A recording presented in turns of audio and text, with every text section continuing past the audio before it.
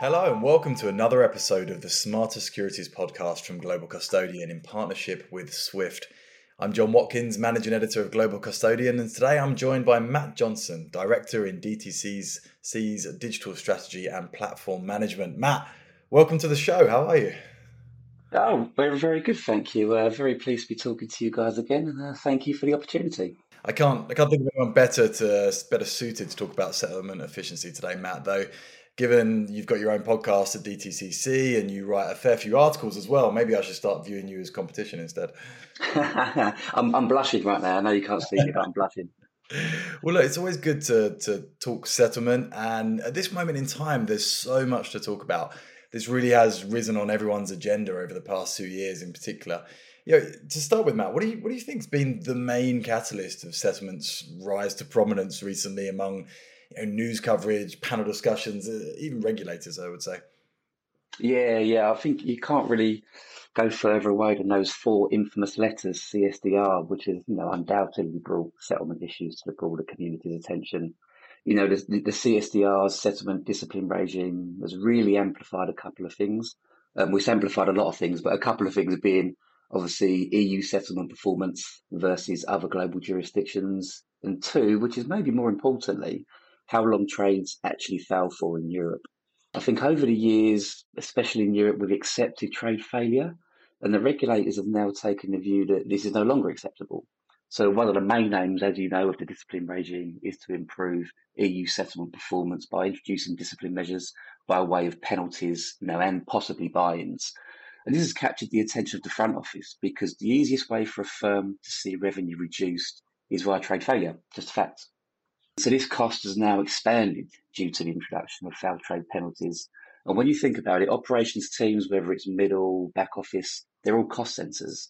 They don't have the ability to generate revenue, only the ability to protect revenue, or in worst case scenario, lose revenue. And I think that's why the attention's now so high.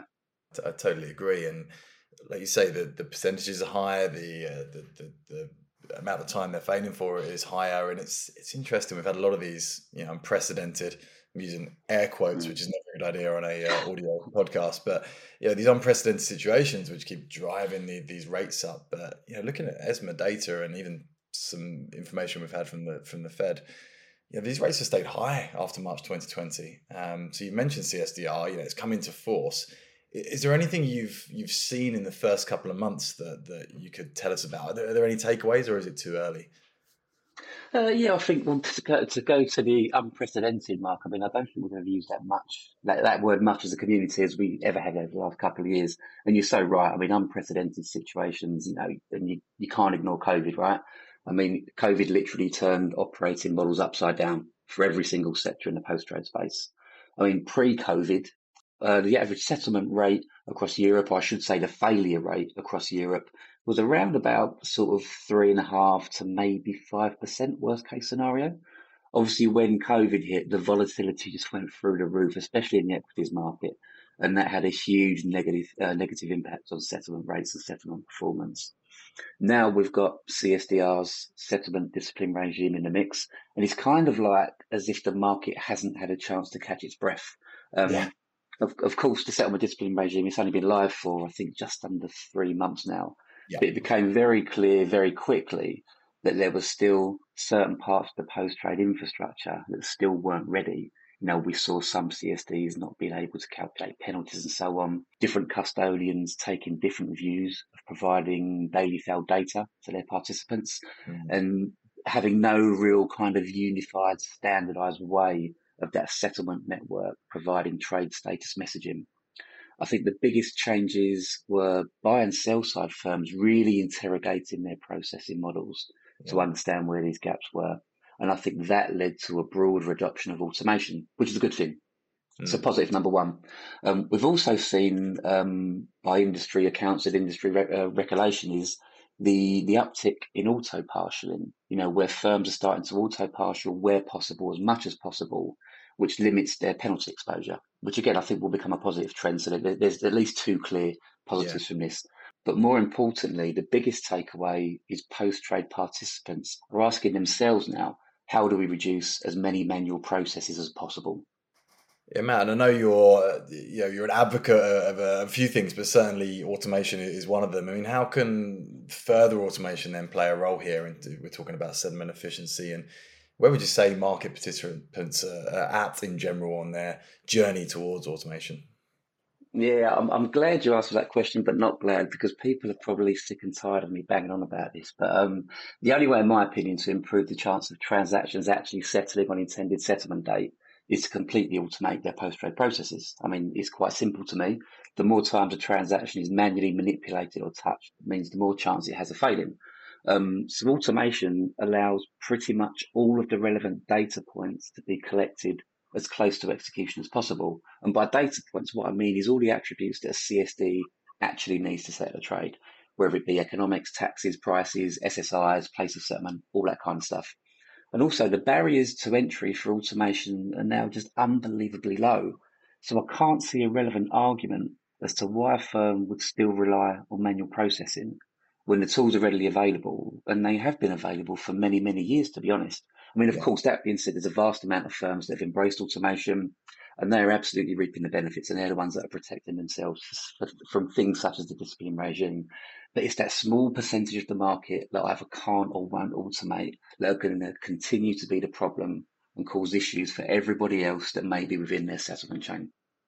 Yeah, it's not just you banging the drum on this. I mean, just today, on the day we're recording, we've just seen the report come out from the post trade workforce, which is really going big on the benefits of automation, talking about LEIs and moving away from manual processes. So even if you feel like it's something that you're talking about a lot, it's still relevant and it still needs to be said. And on that topic, another thing that has come up, certainly what I've seen a lot more recently, is the use of UTIs, unique transaction identifiers. The T's for transaction, right, Matt? Yeah, yeah. We could have thought of a better acronym for that, really, couldn't we? But yeah, it's definitely transaction. But wanted to make sure that's right. So this is something I know Swift have touted the benefits for as well, and I'm familiar with it because in a past life I was covering the derivative space when EMIR was introduced. But could you tell us a bit about the benefits of UTIs when it comes to securities? No, I think it's an absolutely very relevant and great question. And I really don't like to answer a question with a question, but I'd say, why wouldn't the securities market not want a single trade identifier, that could be part of that transaction throughout its entire life cycle? I mean, the benefits are potentially immense. The UTI, it can allow and will allow greater transparency of the trade at any point in its life cycle. It's going to allow participants to expedite exceptions. It can aid more accurate post-trade analytics. I mean, to name just a few things. So this is the reason why we at DTCC have enhanced our central trade manager platform, what everyone knows as CTM, to create a UTI for every single transaction that's matched on CTM. So our clients can start to use this UTI within their messaging to their settlement network. And I've said it before, I honestly strongly believe the securities market can take a leaf out of the book from the derivatives market, like you mentioned, John, which, as you know, used to be very paper-based and a very manual place to be in. But, it's electronified, it's progressed, it's adapted and embraced automation with open arms, in the last decade. Whereas we've still got some firms using faxes to settle securities transactions. It's absolutely crazy. Yeah, I mean, you could go through the entire back office system and post trade processes and just pick out all these different factors where you say, why wouldn't you do this? Why aren't they doing that? I mean, is it cost? Is it time? Is it the priorities from the upper levels? Yeah, and think of it another way, right? All these people are talking about blockchain, DLT, which are obviously going to be part of the post-trade infrastructure at some point, right? It's going to happen, crypto and tokenization. But if you can build that sort of technology, surely you can build technology to take in a reference number and be able to ingest it and then pass it where it needs to go. It baffles me. What do you see as the roadmap to kind of industry wide adoption then, outside of just using the DTCC offerings? Yeah, I'll stop using my platform names. I'm not here to sell anything because you guys are cutting me off. But I mean, of course, it's going to be a slow journey, right? As it requires all players in the post-trade space to be able to ingest the UTI. They've got to bring it into their own architecture, and then more importantly, be able to pass it through the post-trade chain, whether that's like kind of down through sub-agents, back up towards the chain, towards the participants. I mean, our friends over at Swift are doing a fantastic job in promoting the use of UTIs in cash securities markets. And their focus group is doing some really, really good work in bringing the community together. But there is a lot of fragmentation across, the post-trade market in Europe. There's multiple CSDs, multiple custodians, sub-agents, and these all form part of that post-trade chain. So it does honestly really rely on all parties to play their role over time. Yeah, no, I absolutely agree. And Matt, under the topic of settlement efficiency, we've got to talk about T+1 in the US. Well, T+1 in general everywhere, I guess, but obviously DTCC have made this move to get things going in the US. But it's certainly been a busy couple of years at DTCC as well. There's so much kind of market infrastructure innovation coming out with projects. I can't remember all the names, but there's Ion, isn't there, as one of them, and obviously another one just come out as well. But you've embarked on this T+1 journey, which has sparked a lot of debate, and I think in a positive way. But in terms of settlement efficiency, where are the benefits here? And maybe let's start with the benefits, and then maybe we can come on to some of the challenges and the debates that have taken place. Yeah, of course. I mean, as you said, it's a very topical question. I think T+1 is going to become the new kind of CSDR conversation point over the next couple of years. And obviously, the US markets have decided to start to investigate this in a lot more detail with a view of moving the market to T+1 at some point in 2024. But we talk about the primary benefits, and I'll just focus on the US market because that's what we're doing at the moment. And the benefits of T+1 in the US market, they're really focused on risk reduction and capital efficiency gains. So recent analysis that DTCC conducted, we estimated that around about a 41% reduction in the volatility component of the NSCC margin requirement. That itself can result in billions and billions of dollars in savings for our member firms. There's also, of course, there's going to be increased operational efficiency as firms start to adopt, better industry standards and solutions, to modify their systems and processes so they can further develop automation and that straight-through processing that's needed. There's also very specific US factors like the alignment of portfolio shares with the mutual funds, and they currently settle T+1. So that will also help with the cash management aspect. So they're like the real big kind of benefits that we're going to see. Yeah, absolutely. So let's move on to some challenges. It's obviously a day less. So what? Obviously, there's clear benefits, but what are the challenges and the adjustments that people are going to have to make? Yeah, again, it's kind of we start to look back to what happened, and not just in the US, but globally. The move from T3 to T2. There's so many factors that are involved. It makes you laugh when you speak to certain people in the front office or the investment making decisions at banks, brokers, credit institutions. They'll think kind of post-trade settlement and that's it, and it all just happens instantly. But there's not. There's loads of factors. There's FX exposure. There's spot currency settlement rates.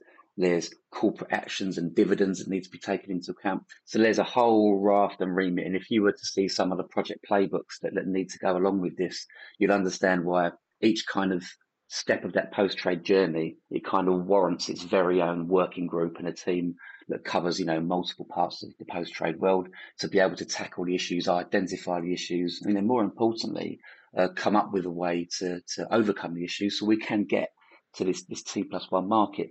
So you quite rightly mentioned that DTC is leading the charge along with other organisations. But what we're really doing is building and preparing for the move to T+1 with an eye towards T0 in the future.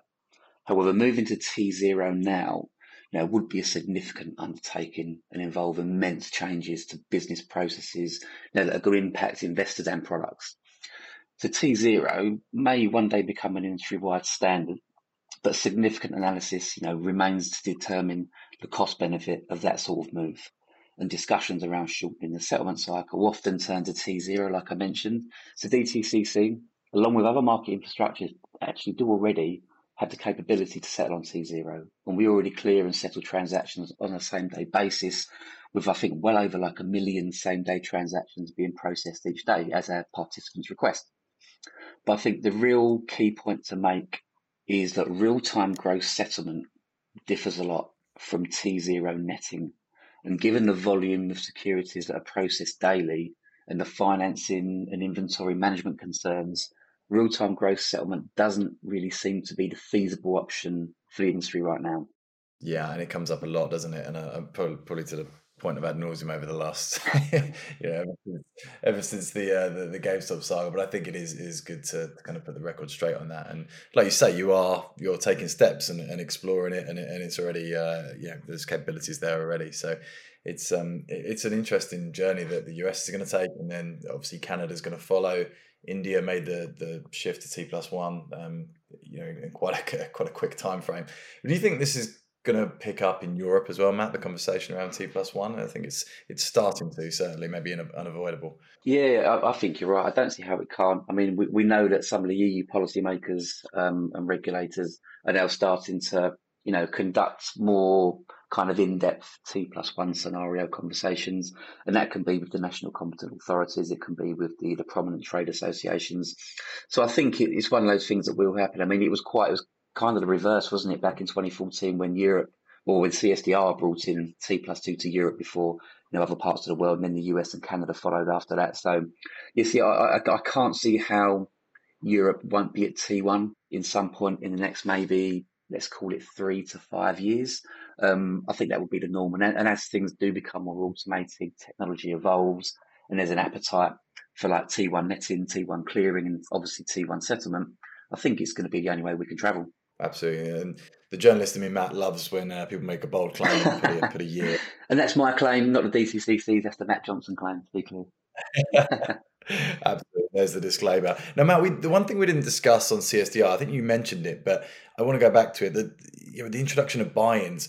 So, from my perspective and what I read from ESMA, the communication seemed a little vague to me in terms of when it might be introduced, why it might be introduced, is it still on the table? Are buy-ins still inevitable, and where do you think that point is? Maybe you could clear that up for us a bit. Oh, you know what? I thought this was going to be the first CSDR related conversation where buy-ins wasn't going to be brought up, but you pulled me right back in, haven't you? Yeah. So the dreaded buy-in question. I mean, to be honest, it's really hard to come up with something new on this subject. So, it all comes down to the level 1 CSDR text and the way that was written, that caused pretty much all of the animosity to buy-ins. I mean, liquidity has always been, at the forefront of that debate, but I personally am not sure whether we ever, or whether we did, or whether we ever will come to a decision on when is liquidity more important than settlement, and vice versa. Now, when is settlement more important than liquidity? I mean, as you've referenced, the EU policymakers have made it clear that buy-ins are something that will be implemented if EU settlement performance doesn't improve. However, as you said, it's not overly clear what that required settlement rate is. And then also, how long will the policymakers wait to implement buy-ins? And I think the other elephant in the room that needs to be kind of addressed is the requirement for an institution to use a buy-in agent.